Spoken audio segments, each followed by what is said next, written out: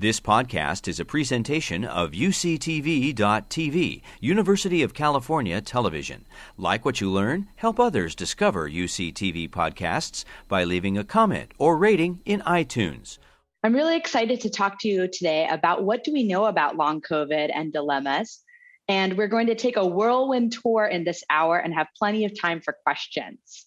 I don't have anything to disclose. Before we dive into the content, I just wanted to take a quick moment to acknowledge the tremendous toll that this pandemic has had on all of our lives.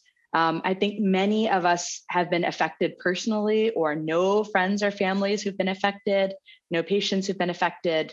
And it is something that is a true national and international tragedy, this pandemic. Just yesterday was the 1-year anniversary of this New York Times front page.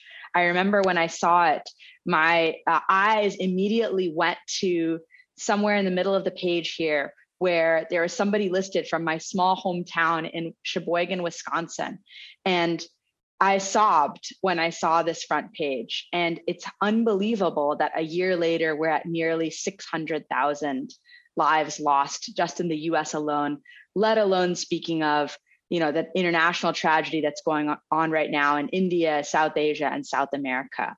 So I just wanted to spend a moment to just acknowledge the magnitude of that loss.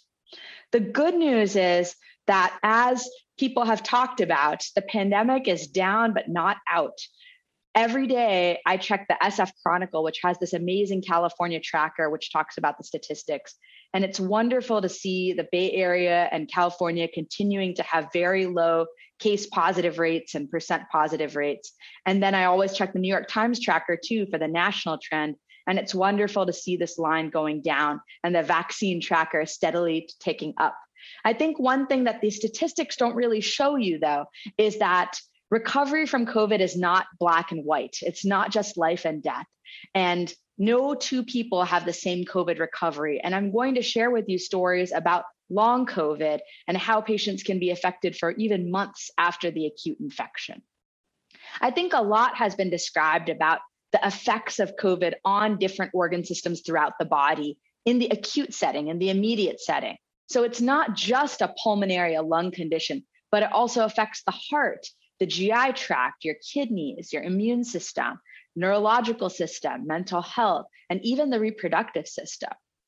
And increasingly, we're recognizing too that COVID is affecting the organs in a long-term way. Again, not just the lungs, where you can see chronically low levels of oxygen in some patients, or lung scarring or clotting issues, or issues with the heart like cardiomyopathy or myocarditis, inflammation of the heart and its surroundings, neurological issues like strokes and cognitive impairment, mental health issues, anxiety, depression, PTSD, and neuromuscular issues like persistent taste and smell abnormalities, or even paresthesias, tingling.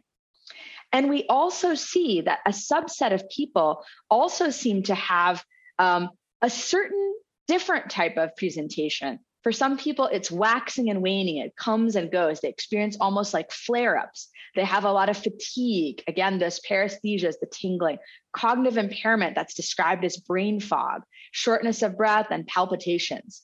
And a lot of these symptoms have been called long COVID or post-acute sequelae of COVID, PASC. Doesn't quite roll off the tongue. So we're going to dive into this a little bit more in the next hour. We've introduced where COVID fits in the landscape, long COVID fits. And we're going to talk about what is long COVID, who gets it, what is the biology behind it, and spend the majority of the time talking about how do we treat it. And we will definitely have time for what I hope to be an active Q&A. So first, I wanted to start actually with a message from patients themselves. So we're going to pause for a brief video here.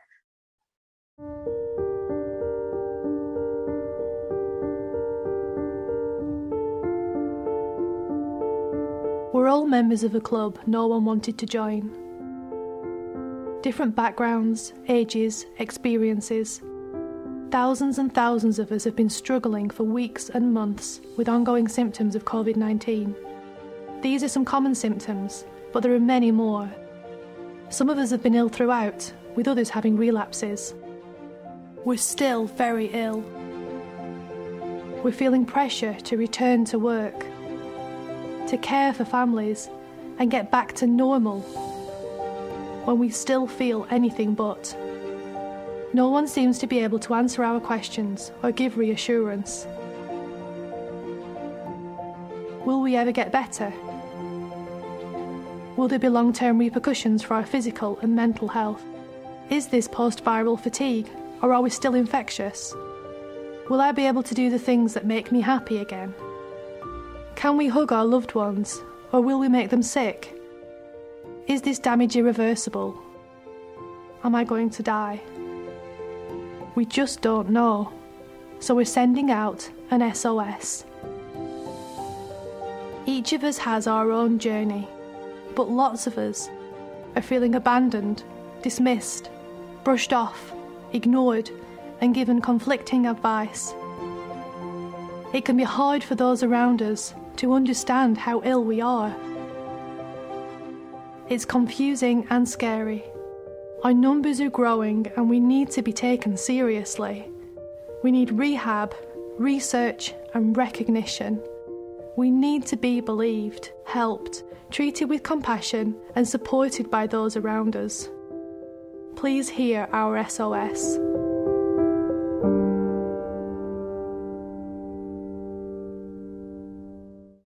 My slide set. That is a very powerful video talking about the experience of patients. That video was actually made in July of 2020, when this term long COVID was just coming into fruition. And we've learned a lot about how to help our patients since then, and that's what we're going to talk about today. So I wanted to start with the voice of the patients, because this term, long COVID, really is a patient and a patient community generated term. It was coined by Dr. Elisa Perego almost about a year ago exactly, on May 20th of 2020, by a single tweet from a person who felt that she was not recovering. And that single tweet really snowballed into this patient-generated movement to advocate for treatment, rehab, research. You heard all of those that they were talking about. I think early in the COVID pandemic, people thought, oh, this is just like any other viral illness. This is just like the flu. And there was a lot of skepticism initially. And I think now there's a huge body of research that's showing our patients we believe them, we value them, and we're here to help. And that's what we're going to talk about today. So this is one of the earliest studies that came out. This was from Carfi and colleagues in Italy in early 2020. And this was one of the first studies that gave us the sense that there are acute symptoms, fatigue, dyspnea, shortness of breath, joint pain, chest pain. But then there are chronic symptoms that actually persist up to 20, 40, even 60 days afterwards, predominantly fatigue and shortness of breath. This graphic is also important because it'll bring up a theme that I'll return to throughout this talk, which is, quote, all that long hauls isn't COVID. And what I mean by that is you see some here uncommon complaints that persist chronically. Diarrhea, for example. So it's true that some patients with COVID can have acute diarrhea and then chronic diarrhea. However, my general advice and philosophy to both patients and providers alike is that you shouldn't assume something is, quote, just long COVID, and you should treat it just like a brand new medical issue. In fact, just a few weeks ago, I saw a patient who was told that he had diarrhea, probably just from COVID. And in fact, after we got a colonoscopy and a full evaluation, he actually had a new diagnosis of ulcerative colitis. So it's stories like this that and graphics like this, the research that really shows us that some symptoms can persist, others should be kind of treated almost as new issues and thought about that way. So this was the first big study that came out, and it was criticized appropriately, saying, hey, this is just one single center in Italy. There was no control group, right? It wasn't compared to people recovering from the flu, et cetera. So let's talk about the research that came after that. So now, since then, newer and larger studies have really corroborated this, both in hospitalized patients, like that Italian study, as well as in non-hospitalized patients. This is a pretty recent study by Logan colleagues in JAMA that came out, and they looked at the whole spectrum of patients, mild, moderate, and severe. And they found this percentage that had persistent symptoms. And you can see here that people can have persistent symptoms even after mild illness, even if they were not hospitalized. And again, you see a familiar concepts recurring: fatigue, loss of taste or smell, trouble breathing, cough, feeling feverish and tired, even with both mild illness in the dark green, as well as with severe illness in the light green. What about that criticism of being compared to influenza? We're not going to go over this slide in detail, but this is a very well done paper published in Nature, looking at a very large patient population in our Veterans Affairs system, our VA system, finding again that even if you compared veterans with COVID to veterans recovering from influenza or another infection, you saw more of these persistent symptoms, again, across multiple different organ systems than you would compared to if somebody just had, say, influenza. And then what about in the Bay Area? We also have studies corroborating this. This is my colleague, Dr. Mike Peluso. His name is going to come up a bunch in the chat in this talk tonight. And because he runs the LINC study in the Bay Area, the long-term outcomes of coronavirus study. And that is a study based out of ZSFG, the General Hospital in San Francisco, that looks at patients not just clinically, but also from a biomarker perspective, from an immunological perspective, and is following patients over time. They've seen over 300 patients, and they've documented and kind of reiterated the same finding, where you have some patients with fatigue, fevers, chills that can persist weeks, even months afterwards. And again, those are both hospitalized patients as well as patients who are never hospitalized. So what is the kind of accepted definition of long COVID or past post-acute sequelae of COVID? The jury is still a little bit out, but the generally accepted definition is people who have persistent symptoms after 4 weeks. So this is a nice review from the journal Nature, and it shows how kind of week 1 to week 2, that's really the acute symptoms where people are still, you can actively culture virus from their respiratory tract. And then chronically after week 4, some people are going to have persistent subacute or ongoing symptoms. Again, in different organ systems, you see general fatigue, lungs, brain, cardiac, blood clots, thromboembolism, chronic kidney disease, and even hair loss up to 3 months to even 6 months afterwards. So the generally accepted definition is persistent symptoms after 4 weeks, but you'll see, as we'll talk about, different studies kind of use different thresholds, which makes it really challenging to compare apples to apples when we're reading the scientific literature or even the popular press. The other thing that makes it really challenging is that symptoms are not necessarily always correlated or equal to organ dysfunction, or at least organ dysfunction that we can measure. And what that means is that you have people who may be really severely ill, even critically ill, on death's door, on a ventilator, paralyzed, flipped over onto their bellies in the prone position. And a couple of weeks afterwards, sometimes I'll see them in clinic and they'll be remarkably unscathed, walking around doing well.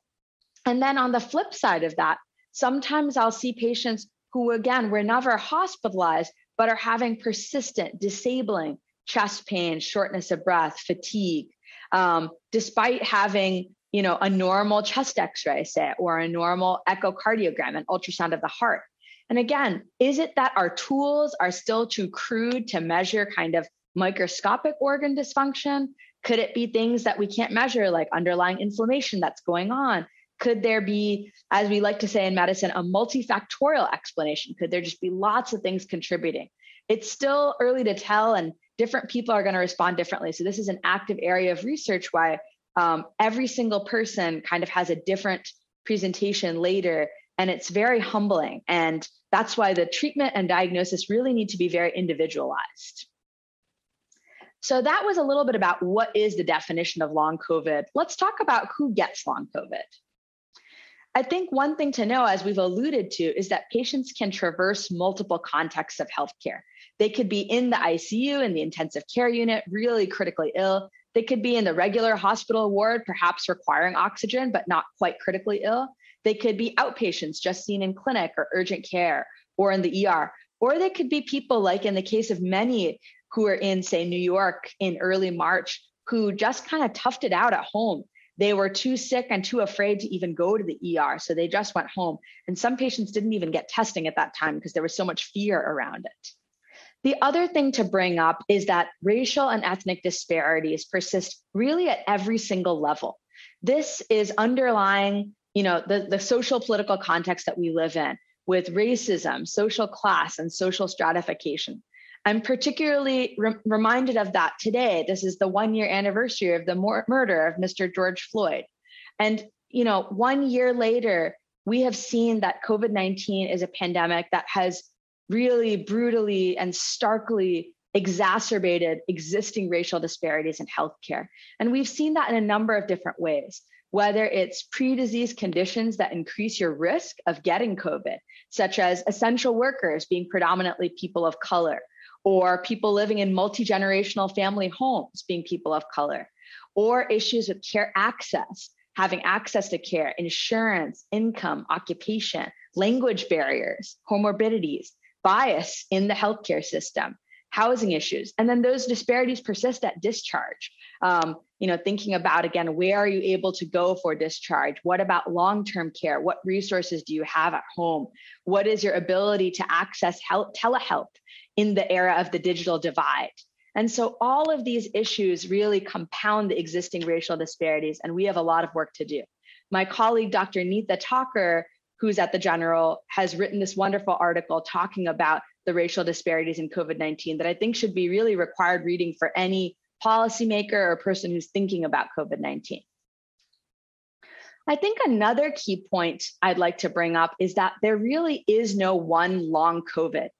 As I mentioned, each patient is really unique, and there are some common symptom clusters that we'll talk about. But earlier on this pandemic, somebody approached me, a very well-meaning scientist, kind of tech person, said, why do people even need post-COVID or long COVID clinics? Can't we just link them with an app that will kind of say, hey, you have shortness of breath, do this. You have chest pain, do this. And the trick is every single patient is really different. An elderly, frail 75-year-old patient who is in the ICU is going to be really different than your previously healthy marathon runner who now has disabling fatigue and chest pain. And you can't treat those two individuals the same. The other challenge of determining kind of who gets long COVID, I mentioned that we're treating long COVID often when you talk about it or read about it as one single condition. But in reality, there's actually these clusters of symptoms that we'll talk about. And in some cases, some people may have individual symptoms that need targeted therapy. For example, the loss of smell, anosmia. Some people are totally recovered, but oh my goodness, they still can't smell.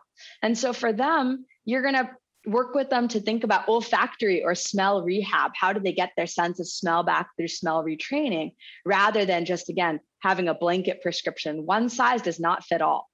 I think the other challenge is that, as I mentioned, the literature is really difficult to interpret because you have studies where they're comparing hospitalized patients to non-hospitalized or a combo. You have studies where they're looking at that 4-week definition. Sometimes they're looking out to 3 to 6 months.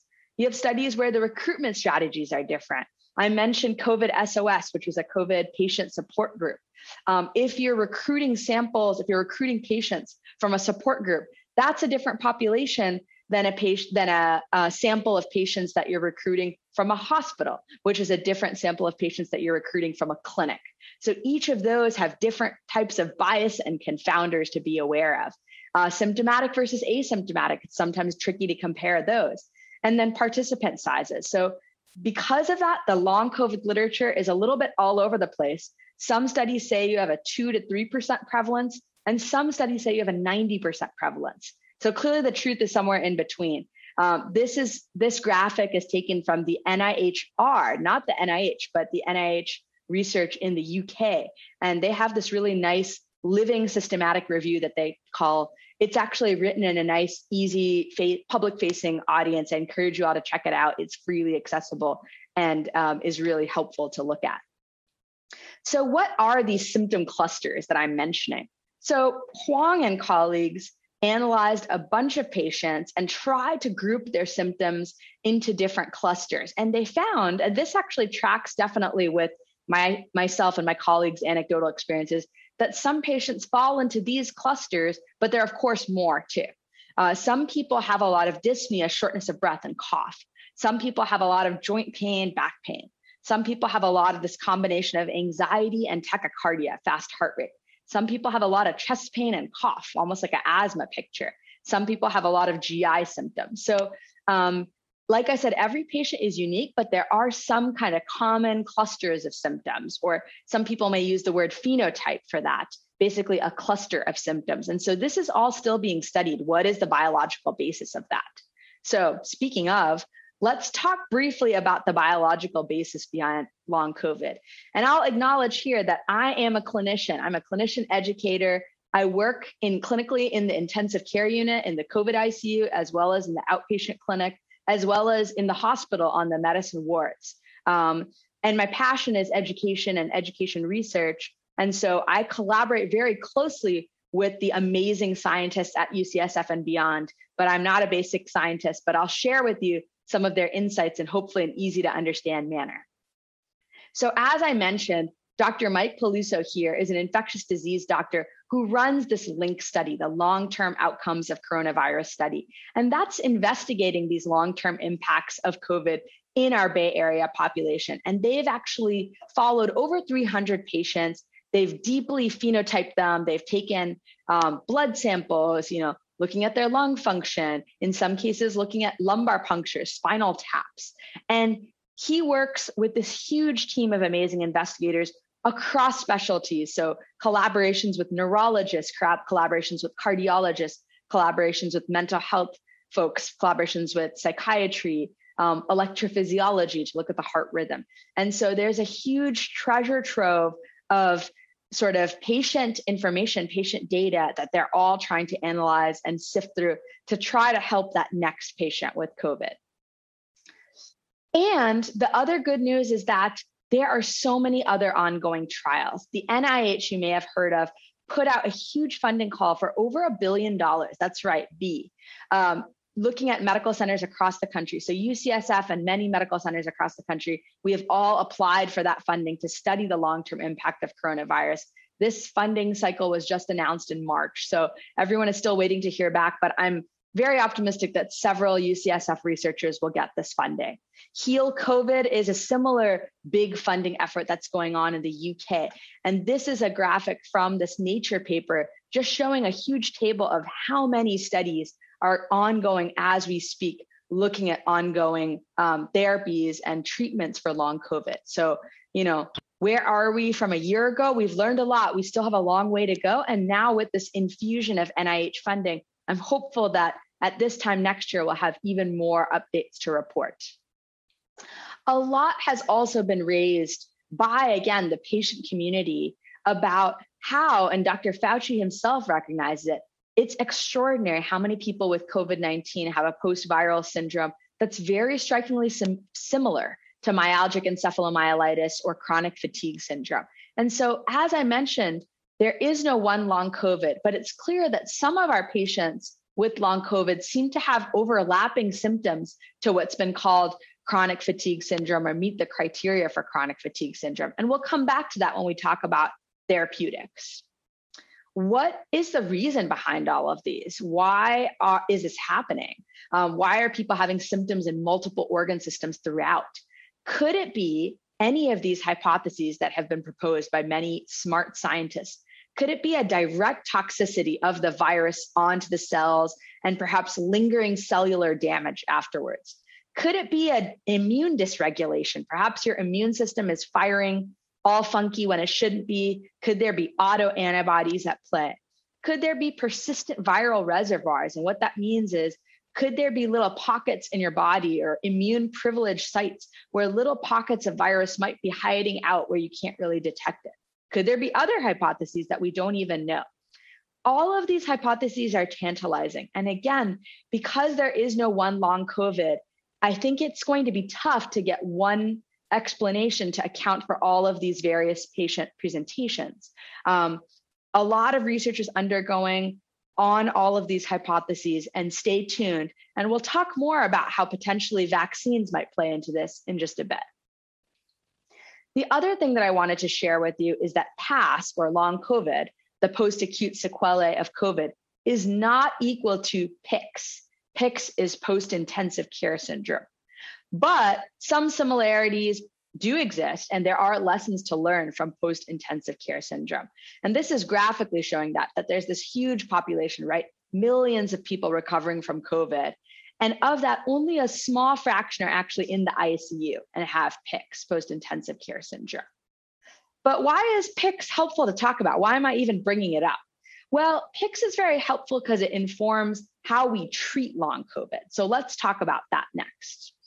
To establish, PICS is post-intensive care syndrome, which is a framework based on research done really in the 2000s and early 2010s, which really shows that survivors of critical illness have a variety of issues long after they leave the intensive care unit. And they really are in these four main domains: pulmonary or lung function, physical function, cognitive dysfunction, and mental health. And so this is a very holistic and systematic approach that really, as Dr. Tebas was referencing, talks about both the mind and the body, and it's very translatable to COVID. And the other reason this framework is translatable to COVID is that it pays attention to not just the patient, but also the caregivers and the family, and asks about how they're doing, how's their mental health, how's their support. And so a PICS framework is a good way to start managing and treating a pretty unknown disease. So many long COVID clinics around the country, including ours, adopted this PICS framework. And we acknowledge, again, not all of our COVID patients are going to have been in the ICU. However, just this way of thinking, of asking systematically about lung function, physical function, neurological function, and mental health is really important and holistic and provides a systematic way to treat patients very thoughtfully. And so you may have seen in the popular press lots of articles in Wall Street Journal, CNN, Vox about these clinics popping up around the country. And a brief word about our clinic here at UCSF, the Optimal Clinic.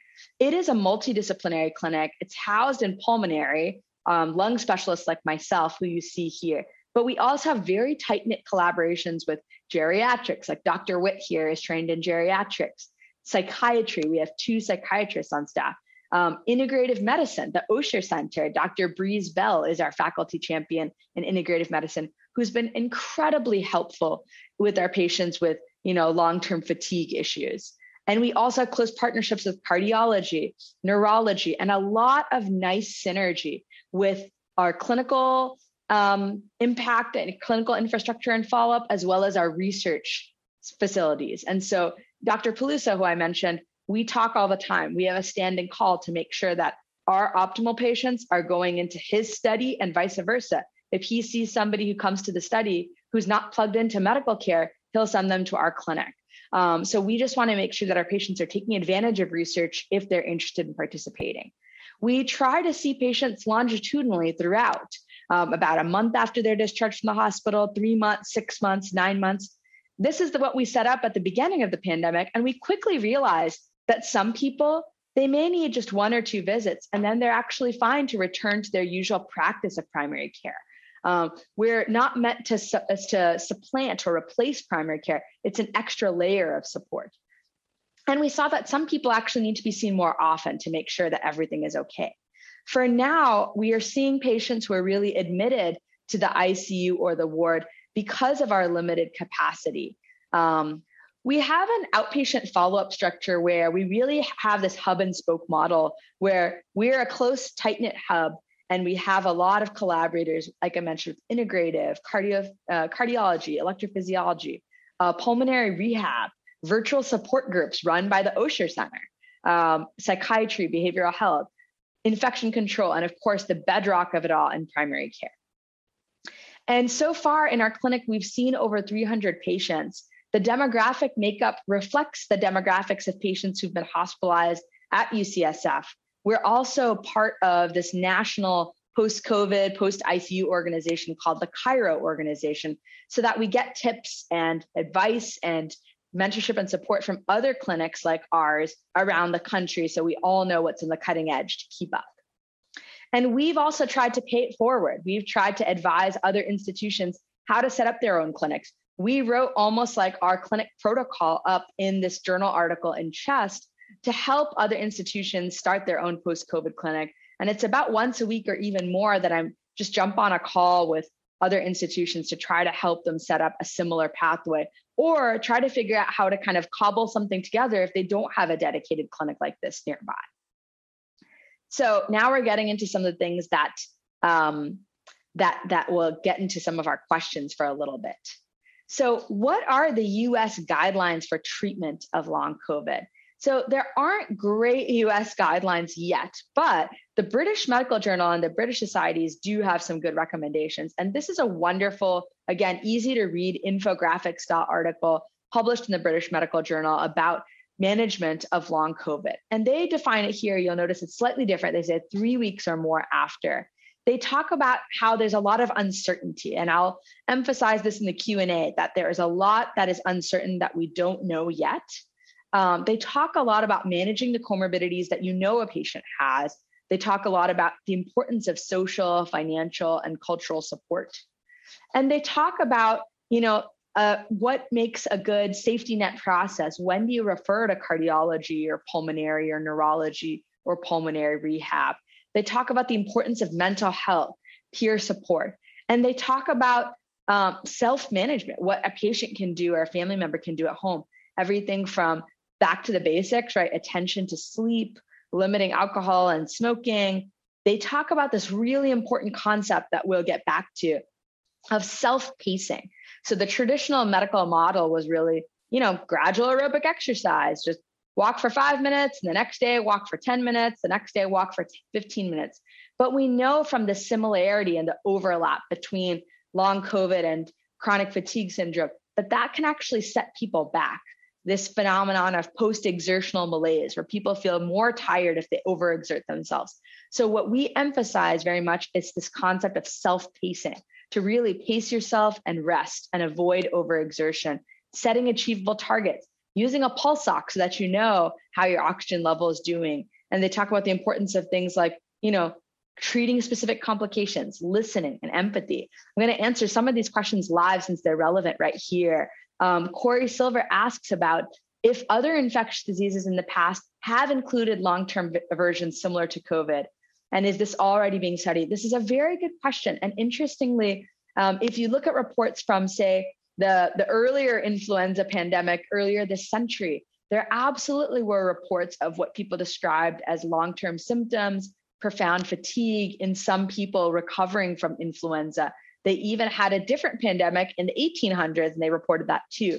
Measles is another example of a virus that has persistent symptoms. Ebola, Zika virus. So it's already known that certain viruses definitely have long-term impacts. And that's why it is critical to really study all of this and put it into context of what's known about other viral illnesses. So absolutely.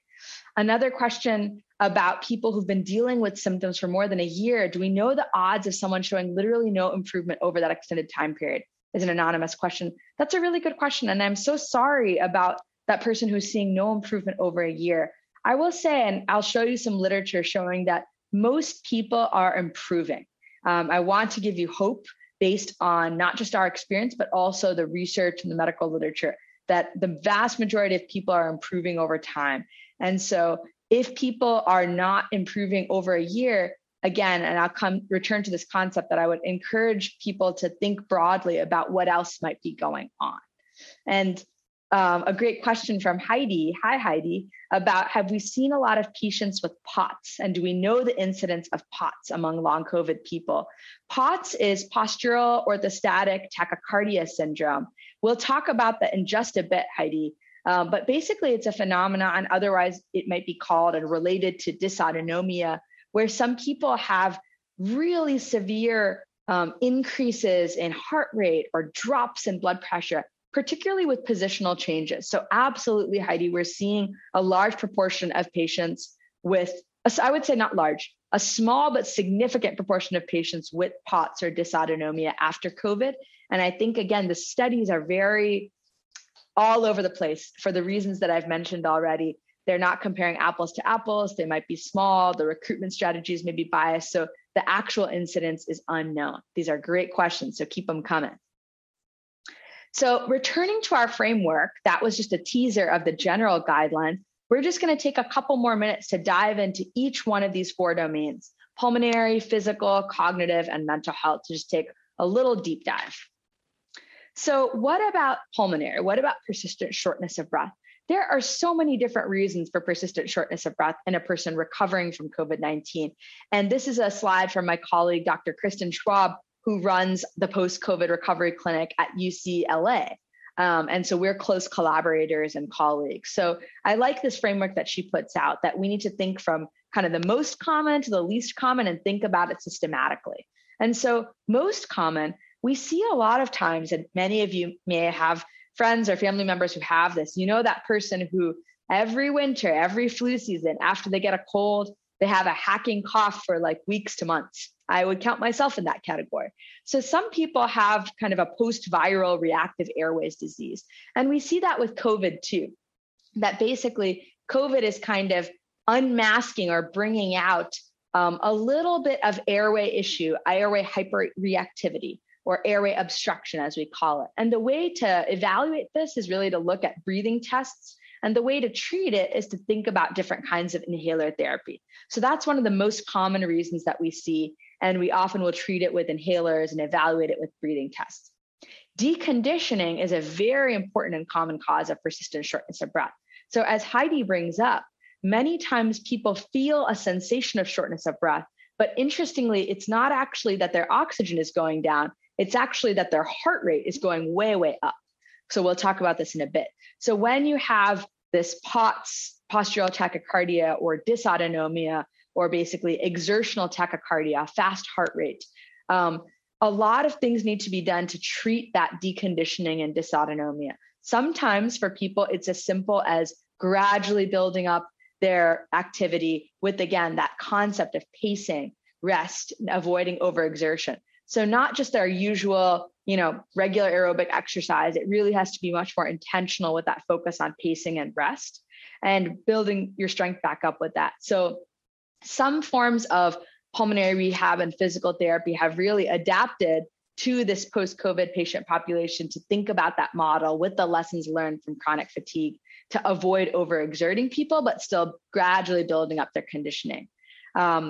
Organizing pneumonia is a rare entity. I just wanted to mention briefly that we think about as somebody who, they were really sick in the hospital, they were on oxygen, and for some reason they just can't get off oxygen. So then you might get a chest CAT scan, which shows this organizing pneumonia pattern, which is one of the rare causes or indications where actually steroids are helpful in the chronic setting. For most people, we're using steroids up front for acute treatment, but there's not really a role for chronic steroids.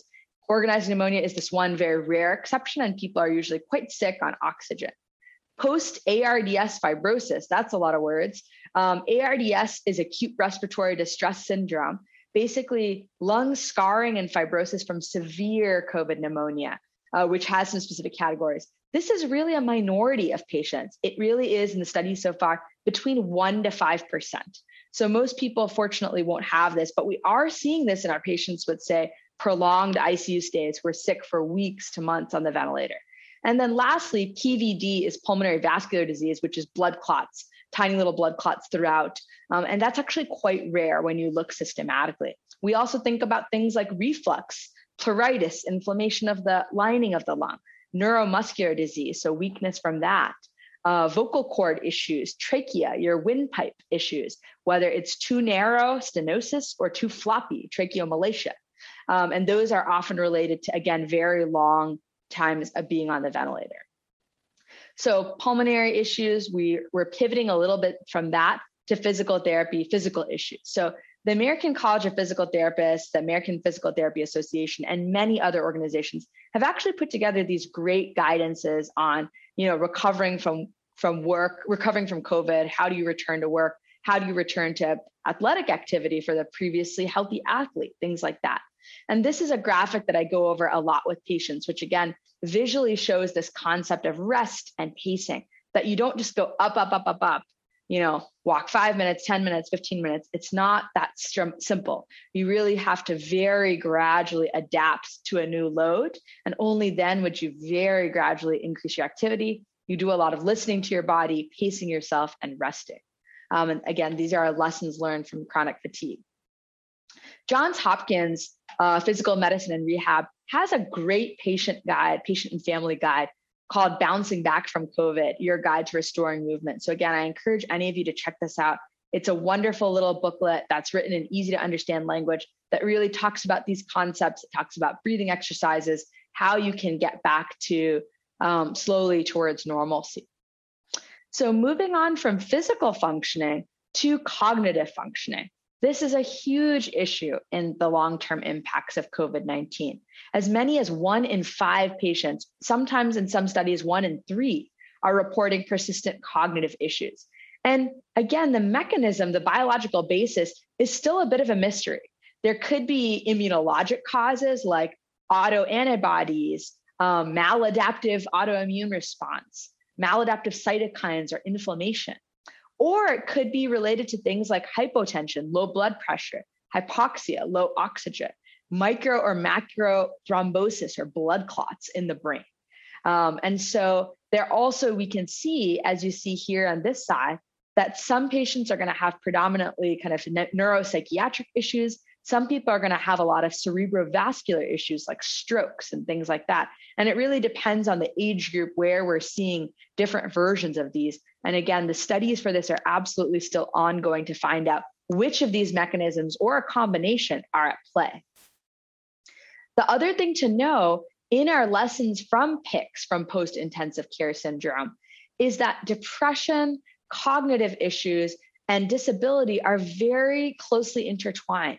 And we have to be mindful of that and treat all of those in tandem. You see here in this graph that people, again, pre-COVID, who are surviving an ICU stay, often will have depression, cognitive impairment, disability, or all of the above, both at 3 months and even at 12 months after recovery from ICU stay. And we're seeing similar numbers in COVID now as we're looking at this over time. So it just emphasizes the importance of a very holistic, multidisciplinary team approach in this case. The other thing to be wary of is that Dr. Wes Ely is one of the nation's leading experts on the effects of COVID on the brain. And he says, quote, COVID is a delirium factory. And what that means is that already being in the hospital, especially if you're older, if English is not your first language, if you're very sick and frail, already being in the hospital is at baseline a very stressful experience. And people can be prone to this thing called delirium, where their mental function, their mental status kind of waxes and wanes. It goes up and down. This can be prolonged for a really long time. And COVID has made this so much worse. It is awful. You basically now have that older, frail, non-English speaking person, put them in a room by themselves, no family visitors, difficult to access video interpreters. You can't see any of your doctors or nurses or physical therapists because they're wearing the full PPE. You could barely see their eyes. They're not coming in as often as they used to, perhaps. It's just a nightmare. It's a setup for getting worse in delirium.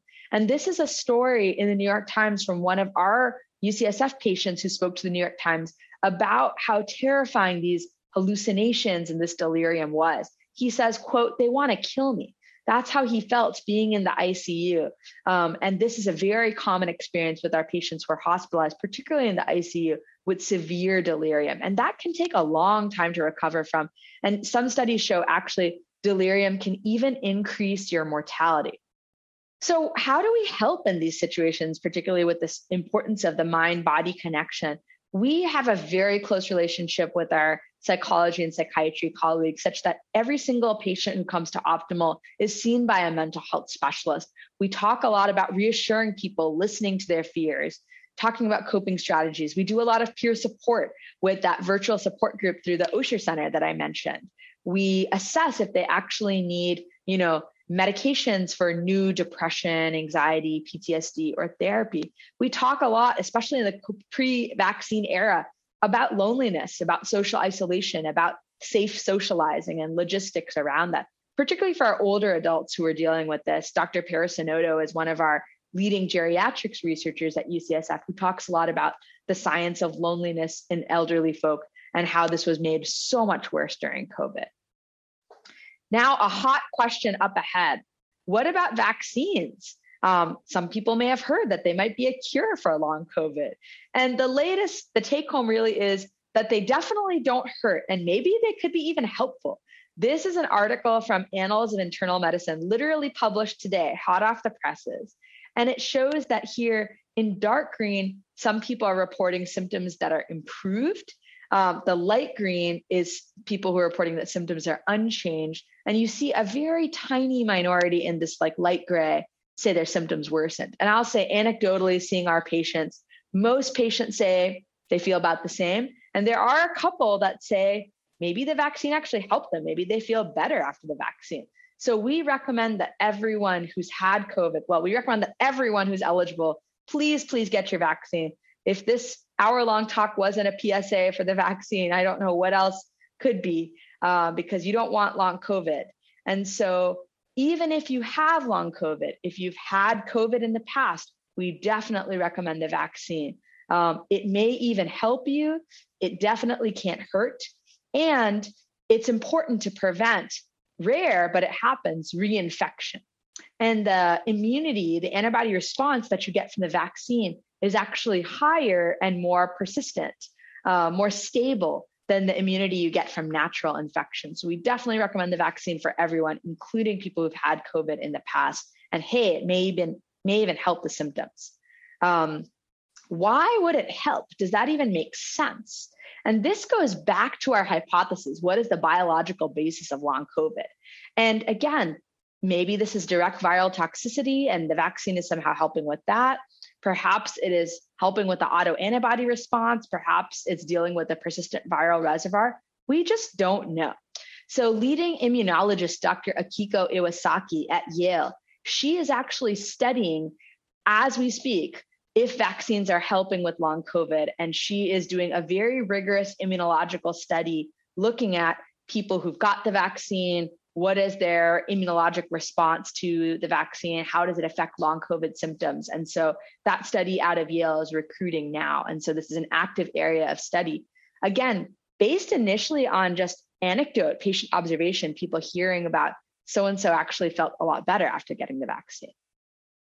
I think the final kind of key point that I'll leave you with is that, again, returning to this concept of all that long hauls is not COVID, and that patients and doctors and friends and family should keep your mind open, that avoiding that anchoring bias, avoiding assuming that this is COVID, and keep that differential diagnosis broad throughout. I personally and my colleagues in our clinic have diagnosed people with metastatic cancers, different types. I mentioned that inflammatory bowel disease, ulcerative colitis, postpartum depression, thyroid issues, hypersensitivity pneumonitis, which is kind of an allergic lung reaction. We have diagnosed all of these in patients where either the patient themselves or their provider assumed it's all just long COVID, and it wasn't. And so I think, especially if you've recovered from COVID or you know someone who has, and they're experiencing a new medical issue, do not assume that it's related, and go get medical attention to see if it could be something else, to think broadly, avoid that anchoring bias, and keep your differential broad throughout. I wanted to end with a really brief video here. We started with the video and I wanted to end with the video. And this is a video from one of our patients who was in the ICU, who made an amazing recovery. He was truly one of these people who is on death's door. Super sick, critically ill, was in the ICU for weeks to months, and has made an amazing recovery and is given permission to share clips of an interview with the UCSF community. So we'll go to this video briefly. He's talking about his recovery and how he was super sick. He was in the ICU, he went to rehab, and now how he feels coming out at the end of all this. Polar opposite. I've already expressed to you and every doctor I spoke to on the phone or Zoom or in person, the nurses at your hospital they're angels. They're some of the most amazing people that my family has ever met. They've been like sisters to my wife, my children. To me, they were really sweet. They always cracked jokes and made me feel like just like a human being again. And that was hard to do when I woke up, because I couldn't move my hands and my feet, and you wake up thinking that you're paralyzed because you don't know anything different. You don't know your family, you don't know your kids, you don't know your wife. And that was, to them, who knows how hard that was, but they know how much I love them.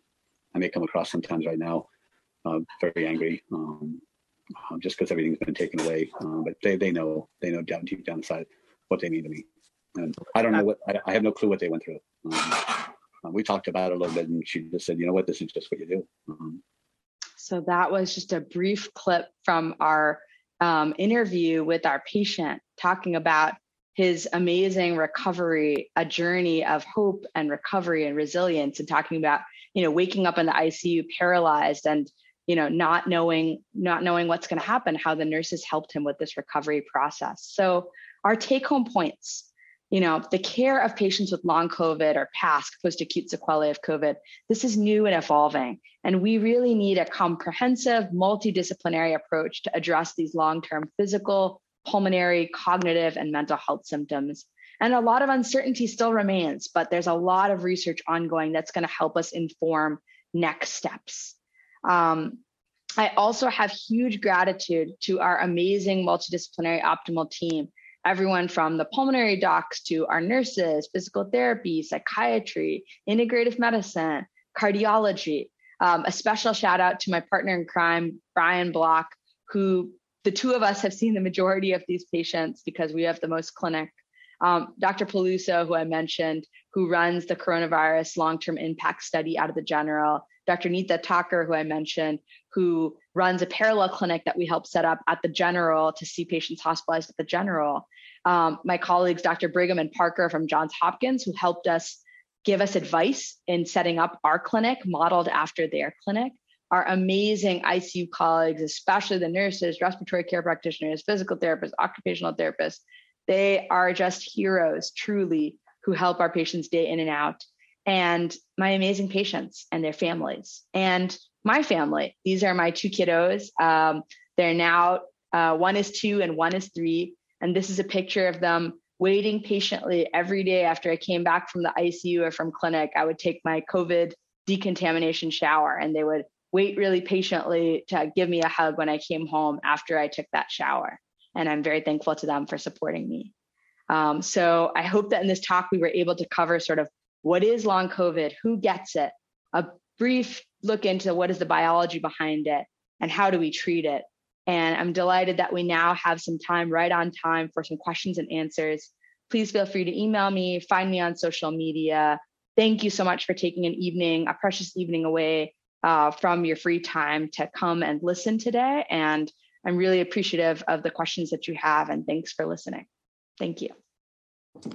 Thanks so much, Dr. Santosh. Amazing talk, and we need more physicians like you who are doing great work for us. There are some more questions in the Q&A. One of our attendees asked, with obesity being associated so much with COVID's worse outcomes, are the data on long-term patients similarly related to weight issues? This is a really good question. So one of the paradoxes of long COVID is that, and again, part of it is that the literature is a bit tricky to interpret, is that there's a little bit of a disconnect of who gets sick and hospitalized and who might have persistent symptoms. So we know, as I mentioned, the people who have been hit the hardest by this, who are sick and hospitalized, are our elderly patients, our patients of color, particularly Black patients and Latinx patients.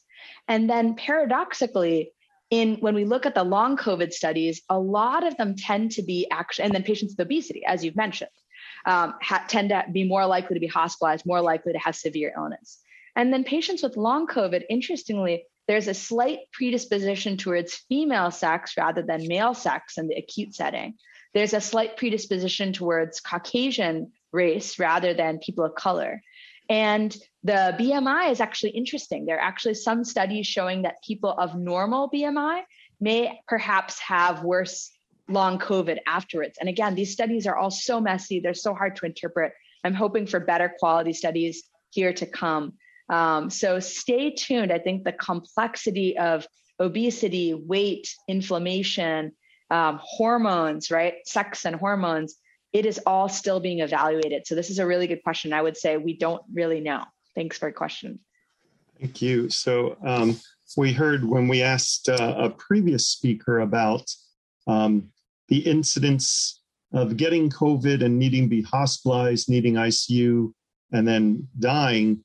If they could comment on that, they pointed out, just like you're pointing out, it's so messy because it depends on the population. And earlier in the pandemic, it was older patients, and now it's younger patients. So I'm wondering, you mentioned you collaborate closely with a long COVID clinic at UCLA. Is there any network across the country where the leaders of these clinics are collaborating and sharing data, or what's being set up or worked on as far as that? This is a great question, Dr. Tabas. And the short answer is, I wish, and we're working on it. So what we did is that, sadly, the political realities come into play here. It is all tied up into the climate of the time, right? So now we're seeing NIH funding, this huge funding push towards long COVID, which is great, which a lot of researchers are saying, we needed this funding last year to study patients as they were coming out last year. And now it's March of 2021 rather than March of 2020. So similarly for the networks, the national, I've done some advocacy with members of Congress as well to advocate for a national reliable network.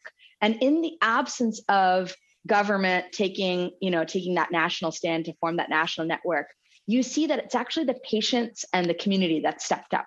So actually patient websites like Body Politics, Survivor Corps, COVID SOS actually have pretty good lists of where are the long COVID clinics and who's running them. So, I found my own name and our clinic on one of those websites. So we are urging the nation to actually coordinate the response a little bit better.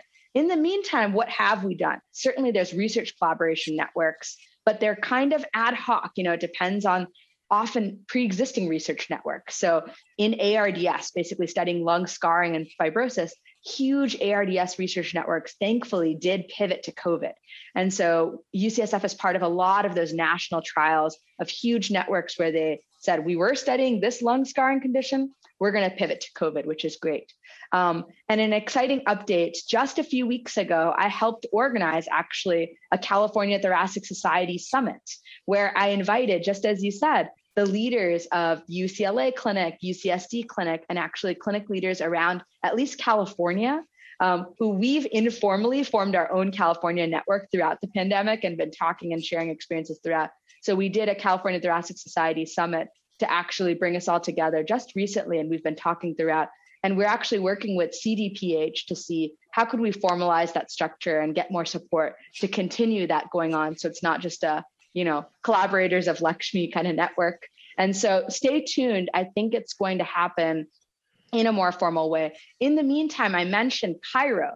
CAIRO is the Critical Illness Recovery Group. That really is a national network of post-ICU clinics, but many of those clinics are also kind of long COVID clinics. So that has been a great source of peer support to us during this time as well, learning from those centers.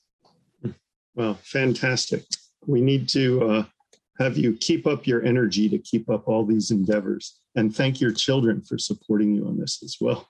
Yes. Right? Without them, their support, it's even tougher.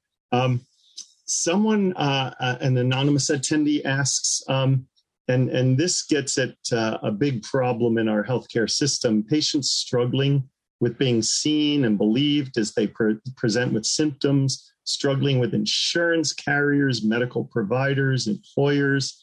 Do you think our healthcare system's properly sensitive to patients, especially all they've been through, or might provider burnout make that even harder as well? Because, a lot of access is dependent on, the sensitivity of your providers. And I'm sure you're giving talks to doctors all over to try and sensitize them. But what's your take on how difficult that's been for some of the patients you've seen? This is so difficult. That is a huge part of my chats with patients, is telling them, I believe you, and listening and validating their experience. I have heard so many horror stories that just bring me to tears of what patients have been through, being dismissed. This is all in your head. Get over it. You should be better by now. And I've had the unfortunate experience also of caring for a number of healthcare workers, physicians, nurses, other healthcare workers who are experiencing this too. And so the stigma, particularly earlier in the pandemic, there was not only the stress of COVID, but also the stigma around it, which is magnified in healthcare workers too. That, oh, how did you get it? You weren't being safe. And this judgment, the societal judgment and stigma and shame around it. So absolutely, unfortunately, I think, especially early in the pandemic, people were being dismissed. And we know that that dismissal can more affect our women patients, our patients of color as well. And so unconscious bias can play a role too. So I think there's a lot more awareness now as more research comes up, but we have a long way to go. And I think, the medical community is certainly catching up, but I definitely hear, and my heart goes out to people who have felt that they weren't being heard, they weren't being listened to, that they were being discriminated against. So I tell people, you're not alone. And having that experience, seeing someone who's at a center where they have that experience where they say, the smell thing, I know so many other patients who have the smell thing, this headaches, COVID headache, I know a bunch of people who have that. That's very reassuring to patients that wow, it's not in my head. There's other people going through this. This person can help me. And even though there's not a magic pill yet to cure long COVID, at least we can try to aggressively manage the symptoms, connect them with other patients, other resources, and try to help in whatever way we can. Right. It's really similar to many aspects of medicine. If there's no diagnostic test or your CAT scan is negative, we say there's nothing wrong. But it's not that there's nothing wrong. It's that we don't know what it is. That's exactly right. It's a high area of uncertainty. And that's really hard for both providers to communicate well. And it can also be really a place of frustration and desperation for patients and families when they hear that I don't know from the provider. So I definitely, it's so challenging. Yeah. It's fantastic that you're running this clinic. Have there been reports of lingering post-COVID ophthalmologic symptoms, for example, uveitis? This is a great question. And I will say that, I showed the different organ systems that were commonly afflicted. And of course, there are also the uncommonly afflicted organs, right? You may have heard of COVID toes or strange skin rashes or things like that. So I think ophthalmologic issues fall into that uncommon symptom category where definitely it's rare, but it can happen. And I would defer to an ophthalmology specialist about the specifics of, say uveitis. But I think the same principles apply, that it may be associated with COVID. However, because it's rare, I would take a fresh eye at that, because there's a lot of conditions associated with uveitis, including rheumatologic conditions, inflammatory bowel disease, other primary eye issues. So I just ask, again, think twice before assuming it's related to COVID. It may be, but you got to exclude the other things first, other causes of uveitis. Fantastic advice. Similar to the rarity of post-vaccination infections, is it true that similar to the rarity, I think they're referring to you can get reinfected. Can you get, and we know you can get post-vaccination infections. What's the frequency of reinfection in someone who's had it? This is a great question. So I think there's a lot of media attention right now about these breakthrough infections, right? Who gets a breakthrough infection after 2 doses if they've been fully vaccinated? And fortunately, thankfully, this is quite rare, right? You may have heard the stats of 1 in a million, quote. And I just saw some good stats on this from CDC just today. They found that a big proportion of these breakthrough infections are actually asymptomatic, about a third, and that a tiny minority are actually sick enough to be hospitalized. And of the people who are hospitalized, this is new data that I saw today, even the people who are hospitalized, about a third, it was thought to be either asymptomatic or unrelated to COVID. It was kind of incidentally found. They were not hospitalized because of COVID. So it's quite rare. Breakthrough infections do happen, but it's quite rare. We are particularly worried about our transplant patients, our severely immunocompromised patients. We've seen reports, pretty good evidence that the vaccine may have a little bit lower antibody response in those groups. So I definitely urge caution for those groups. Whether the breakthrough infections are associated with long COVID is a bit TBD, but from what we've seen, breakthrough infections are super rare. Of the super rare infections that there are, they're often asymptomatic. And so ergo, we think, but we don't know yet for sure, we think that the long COVID related to these is going to be very, very rare, kind of a rare outcome of a rare outcome. But it's a great question, and I think time will tell. There's a question from Narita Vlach. Can you recommend some support groups online for long COVID patients, also for Spanish-speaking patients? This is a great question. So the Osher Center here, we have a free support group that we run here through the UCSF Osher Center. It's run by two of our doctors who practice in integrative medicine, neurology, psychiatry, palliative care. So there's just two people, but they have all of those specialties in just those two people represented. And they have run such a wonderful, free, fully virtual support group, which is online for long COVID patients that my patients have loved.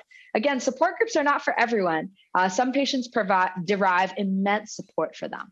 For Spanish-speaking patients, that's a great question too, especially because we have a big Latinx community. So California DPH, in general, for resources related for Spanish-speaking patients, California DPH has actually a number of great Spanish language resources for things like housing, support, advice, things like that on the CDPH website. In terms of Spanish-speaking support groups specifically, I'll have to get back to you on that. I'm sure they exist because long COVID is not just an American phenomenon. And a lot of these support groups that you see on social media, particularly like Body Politics, Survivor Corps, Long COVID, SOS, are actually international. So you'll see people are posting on the Facebook group or on the Slack channel in multiple languages. So I will look into this and try to find out about some Spanish-speaking support groups that exist for our patients. It's a great question. I want to know the answer and get back to you. Thank you. That's great. And we've had a previous talk on community engagement and the work in the mission. We might reach out to them as well for some Spanish language support groups, but definitely. In fact, you've given me a great idea. Like I mentioned, I helped Dr. Tucker's group establish the ZSFG Long COVID Clinic. And one of our fellow trainees has actually taken an interest in that clinic. I might even recruit her to think about starting a support group for Spanish-speaking patients. So you've given me a great idea. So thank you. Fantastic. Look at that. Our audience is impacting care. Love it. Love it. Have you seen any children yet with long COVID? I know we're seeing very, very low rates of infection, and it seems to be very mild in children in general. But have you seen any children with long COVID symptoms? This is a great question. And this is one where I will definitely say, unfortunately, I am an adult medicine doctor. And so I can't really speak outside of my expertise about kids and long COVID. So when I do get these questions, I refer to our local expert at UCSF, Dr. Ted Ruel, R-U-E-L, is kind of our leading peds infectious disease expert about long COVID and COVID in kids. So I did talk with him a couple of times about setting up a similar structure actually for kids with persistent symptoms. It is much rarer, but it does exist. And I've definitely fielded a lot of queries about that. And I always refer them to Dr. Ruel. And as you know, there's a lot of people talking outside of their expertise during this pandemic. So I definitely try to stick to my expertise and refer appropriately to my colleagues for these pediatric type questions. But thank you for your question. I wish I knew, but Dr. Ruel is the expert on that. Perfect. So you're not going to comment on the efficacy of sunlight as a therapy for COVID now? I'm actually glad you mentioned that. I should have put a slide on that. I thought about it, but I forgot this is the trouble with this uncertainty that's going on, is that where there's uncertainty, that's where the snake oil peddlers come out in full force and people are marketing bogus cures for long COVID. And so I've had patients who've been actually asking quite seriously, again, out of that place of uncertainty and desperation and hope. I've had patients ask me about, IV vitamin C, different IV supplements, different tanning beds, ozone, saunas, steaming, those kind of therapies. And so, and I always say, gosh, I wish ivermectin, hydroxychloroquine, even recently, people still are asking about it. And so I will say that none of those therapies, just to name them out loud, have any evidence for it and can even be harmful. So be wary of where you consume medical evidence. There's a lot of medical misinformation out there, unfortunately, particularly on social media. And so all of those are a no. I'm glad you mentioned it because I did want to make that point. And I hope that FDA actually will do a better job of kind of cracking down a little bit on some of those unfounded marketing claims, because patients and families just want help and they will turn to whatever looks like it's helpful. And unfortunately, that's where these snake oil peddlers come in. So if it seems too good to be true, it probably is. I even see this unfolding right now in India, where I have, friends and family and relatives, where it's similar thing. People have talked about steam inhalation as curing COVID, or saying, don't take the vaccine or therapies because there's a better therapy coming down the pike in just a few months. And so there's a lot of misinformation out there. So be cautious, particularly of what you read on social media, and vet it with your doctor or your provider. Fantastic advice. Thank you so much. Any last questions? We have a last question here. Are specific variants being tracked? Oh, this is a great question for long COVID frequency. What a great question. That's a really good question. So I will say that at UCSF, we're really fortunate to have these brilliant genomics researchers. Two of them, to name names, are Dr. Charles Chu and Dr. Joe DeRisi. And they're the ones with the Chan Zuckerberg BioHub and other collaborations that do a lot of the sequencing to find out the variants. These same research networks are also involved in looking at and helping with connect with Link and the other studies that I mentioned for long-term coronavirus. So as far as we know, the variants, some of the variants that you hear about in the news, like the strain from, that's predominant in the UK, the strain that's predominant in India, the strain that's predominant in South Africa, a lot of these variants, particularly the named variants, they tend to be more transmissible, if what we found, more infectious, but does that correlate with severity? Does that correlate with long COVID? Not necessarily. So there's a strong signal that a lot of those variants are more infectious, but not necessarily correlated with severity or long COVID. And active research being done, not necessarily on that specific question, but looking at both of those two processes in parallel and hopefully fusing the insights.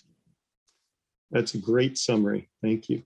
So thank you again. We really appreciate you taking time out of your busy schedule to speak to all of us.